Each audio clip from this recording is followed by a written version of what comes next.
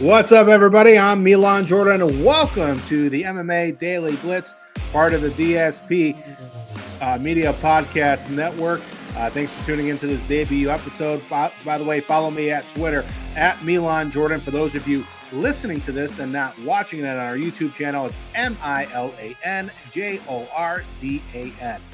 4th of July weekend means a big weekend in mixed martial arts, and all capped off by UFC 276, their annual International Fight Week show, capped off with an excellent card for the most part. The main event was a bit of a snoozer, but the rest of the fights definitely delivered Saturday night in Vegas. Let's start off with that main event. For the middleweight championship, Israel Adesanya put his belt on the line against Jared Cannonier.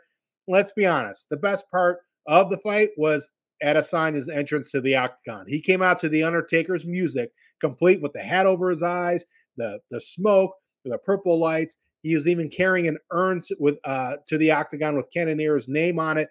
Just taking his time. It took probably like 5-10 minutes to get to the octagon for him, but it was outstanding entrance, and certainly one that Adesanya, he likes to entertain, and he certainly was entertaining with his entrance for this fight.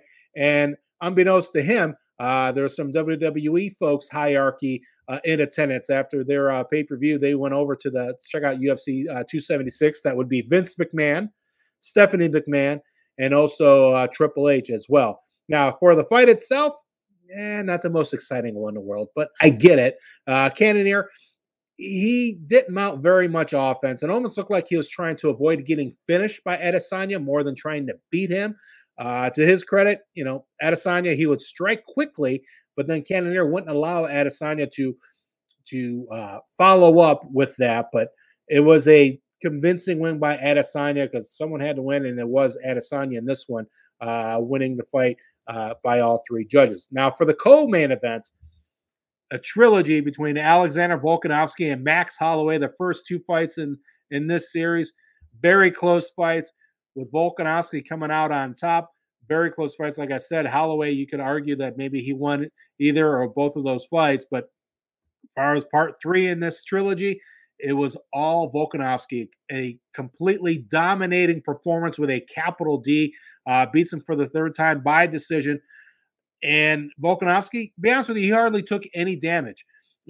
Max did have a nasty cut above his left eye, but it was Volkanovski who just was this very precise, very efficient, almost like you hear like about tunnel vision. He had more like a tunnel striking. He just stayed in the pocket and just would land strikes. And Holloway likes to charge forward, but he would get hit, and then he'd have to like reset himself constantly over throughout the fight. So this was all Volkanovski. And it wasn't that Holloway looked bad. It was that Volkanovski looked that good. Let's be honest. Wasn't that long ago, people were talking about Max Holloway, how he was dominating the featherweight division, and him being, along with Jose Aldo, perhaps the greatest featherweight in UFC history. I mean, Max Holloway was lapping the competition at 145. Well, now, fast forward to 2022, Volkanovski has now lapped Max Holloway. So now you can say of Volkanovski, perhaps the greatest featherweight of all time, he and Jose Aldo. But Volkanovski, after the fight, he said he wants a chance that for the lightweight title, maybe become a two-division champion. We shall see. At the very least, though, Volkanovski, he's right up there for best pound-for-pound fighter in the UFC as he improves to 25-1 overall and 12-0 in the UFC. And the thing is with Volkanovski, he just keeps getting better and better in every fight. So excellent performance by the 145-pound champ, Alexander Volkanovski. All right, back to the middleweight division. Alex Pereira took on Sean Strickland. And Strickland, he came in ranked fourth in this fight. And, he won a bunch of fights in a row. And he was in line for a title shot with the win. But Alex Pereira, he had other things on his mind. He ruined all that. And now it could be Pereira who gets a title shot at Israel Adesanya. Pereira, he's a world-class kickboxer. Yet Strickland was still trading strikes with him and in the early going. And Pereira landed a left hook right on Strickland's chin that dazed him. And then Pereira followed up with a straight right. And to put it nicely, Strickland got KTFO'd. Okay. If you're not sure what that means, kids, look it up. You know what I mean. All right. So 2 of 3 Pereira's 3 fights in the UFC have ended via knockout or TKO, while Strickland, as I mentioned, he won a bunch of fights in a row, 6 in a row to be exact. That streak comes to an end. It's his first defeat since 2018. So now Alex Pereira could possibly face Israel Adesanya for the middleweight championship. And these two are no strangers. Pereira and Adesanya, they competed against each other in kickboxing, with Pereira coming out on top in both meetings. However, in mixed martial arts, I think that might suit Adesanya a little bit better, but Pereira just has vicious striking, so that should be a very entertaining fight. Certainly more entertaining than the title fight that Adesanya had this past Saturday. All right, also on the main card, you had Brian Barberena against Robbie Lawler, an absolute legend. And as expected, this was a good slugfest back and forth between these two guys. But then after taking a couple of shots from Lawler, the end of the fight had Barberena swarming Lawler with some big punches and getting the standing TKO as referee Mark Smith called the fight at 4:47 of round number 2. And Brian Barberena, that's another victory coming off a huge win over Matt Brown in Columbus a few months ago. And Barberena continues to get things done. First fight on the main card featured Pedro Munoz and Sugar Sean O'Malley. The fight was close throughout, to be honest with you, and I maybe gave a slight edge to Munoz, but it could have gone either way. But then O'Malley inadvertently poked Munoz's eye, and so while Munoz, he was given his 5 minutes time to recover, and during that, he told the doctor who came into the octagon to check on him he couldn't see, so the doctor stopped the fight. Hence, a no contest. O'Malley and some of the people in the crowd, they were kind of wondering like how legit this was because a lot of the camera angles they were showing in the arena and on the pay-per-view didn't really give a clear view of the eye poke. But then just before the fight was officially over, they showed one where it was like straight on. You could see like a finger just going right in the corner of Munoz's eye. Matter of fact, the day after, Munoz revealed that he did suffer a scratched cornea. So I'd say it's legit. Will they run this fight back? Maybe, maybe not. I don't think there's a big hankering to see that because, again, this was a no contest. It wasn't a win for either one. So they had their chance, came to a no contest. They move on. All right, let's take a look at the prelims. Jalen Turner, a big win over Brad Riddell via submission guillotine choke just 45 seconds into round 1. And then one of the fights I was looking most forward to on this card, Jim Miller and Donald Cerrone, a couple of absolute legends going at it, UFC 276. Matter of fact, these guys have fought so often and so long that the winner of this fight would become the UFC's all-time wins leader, and that would now belongs to Jim Miller. Yep, he becomes the all-time wins leader in UFC history with his 24th victory inside the octagon.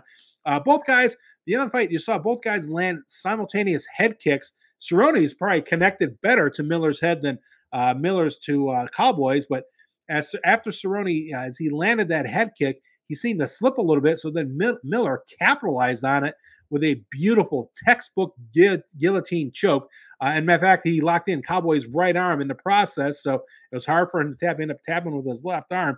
But, yeah, Miller, again, a picture-perfect guillotine choke to win this fight. After the fight, the big news was after the fight, where Cowboy Cerrone took off his gloves, put him in his cowboy hat, put him in the center of the octagon, and announced his retirement. He's been a crowd favorite his entire career, and the guy would fight 4 or 5 times in a year, always putting out great performances and never giving up this a tough guy to finish. But he says he just simply doesn't love fighting anymore like he used to, so he's now going to concentrate on his fledgling movie career. So best of luck to Donald Cerrone, again, hanging up the gloves. A legend and a surefire Hall of Famer, Donald Cerrone. Thank you for the entertainment you've provided to all MMA fans throughout your career. Also on the prelims, you had Ian Gary commanding unanimous decision victory over Gabe Green. All 3 judges scoring that fight 30-27. And what turned out to be a very entertaining fight, Dreysus Duplessis defeated Brad Tavares via unanimous decision. It was a 15-minute slugfest, back and forth, and Duplessis, a big guy, just kept throwing haymaker after haymaker. I mean, he didn't half-ass any punches. I mean, he was just throwing haymaker and just bombs throughout the whole fight. And he just looked gassed from the middle of the first round because all that power, you exert all that, it wears you down. But yet somehow this guy had cardio for the whole fight and just kept moving forward and kept landing and throwing big punches. So Duplessis with a huge win, winning over Brad Tavares by unanimous decision. Andre Muniz defeated Uriah Hall by unanimous decision. All three judges scoring that 30-27. Macy Barber against Jessica Evil Eye out of Cleveland. This was Barber, ended up being Macy Barber's third straight win as she stays on track for a potential future title shot down the road. UFC contract is over, but that was the last fight on her UFC contract. She said after the fight she would like to renegotiate, and maybe she has some leverage now, hopefully, in her mind, in her eyes, for moving forward in a better contract. But again, she looked pretty good in this fight as usual, and it's just her third straight win. And while for Jessica Eye, it was her fourth consecutive defeat inside the octagon, and ended up being her last. So after a 12-year career, she decided to hang up the gloves and call it a career. She did announce her retirement. Jessica Eye saying she wants to see what the rest of the world looks like, and she even has some pro wrestling ambition. So it wasn't that long ago Jessica Eye was a contender, title contender, and then now, she's in her 30s and she's fought long enough and she wants to see what else is out there in life. So best of luck to Jessica Eye. And then the opening fight of the night, Julia Stoliarenko against Jessica Rose Clark. This was a quick fight. If you blinked, you might have missed it.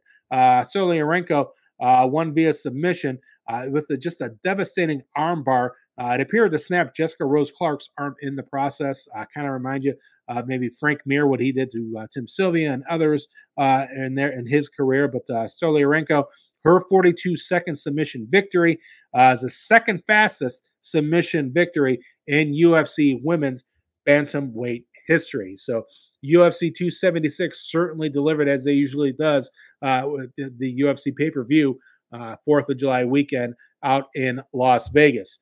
But UFC wasn't the only promotion who had an event this weekend. The PFL was in action on Friday night. They had 2022 PFL 6 highlights here. Kayla Harrison keeps doing her thing, staying unbeaten with a first-round ground and pound TKO of Caitlin Young. Harrison remains perfect in her MMA career, 14-0, and she moves on to the PFL's women's lightweight playoffs in August. Also, you had Sadabu C beat Rory McDonald by unanimous decision, but both men, they do advance to the PFL welterweight playoffs with 6 points during the regular season. So that'll do it for this past weekend in MMA. This weekend, we've got UFC Fight Night 208, Rafael dos Anjos against Rafael Fiziev. I'll preview that card for you later this week.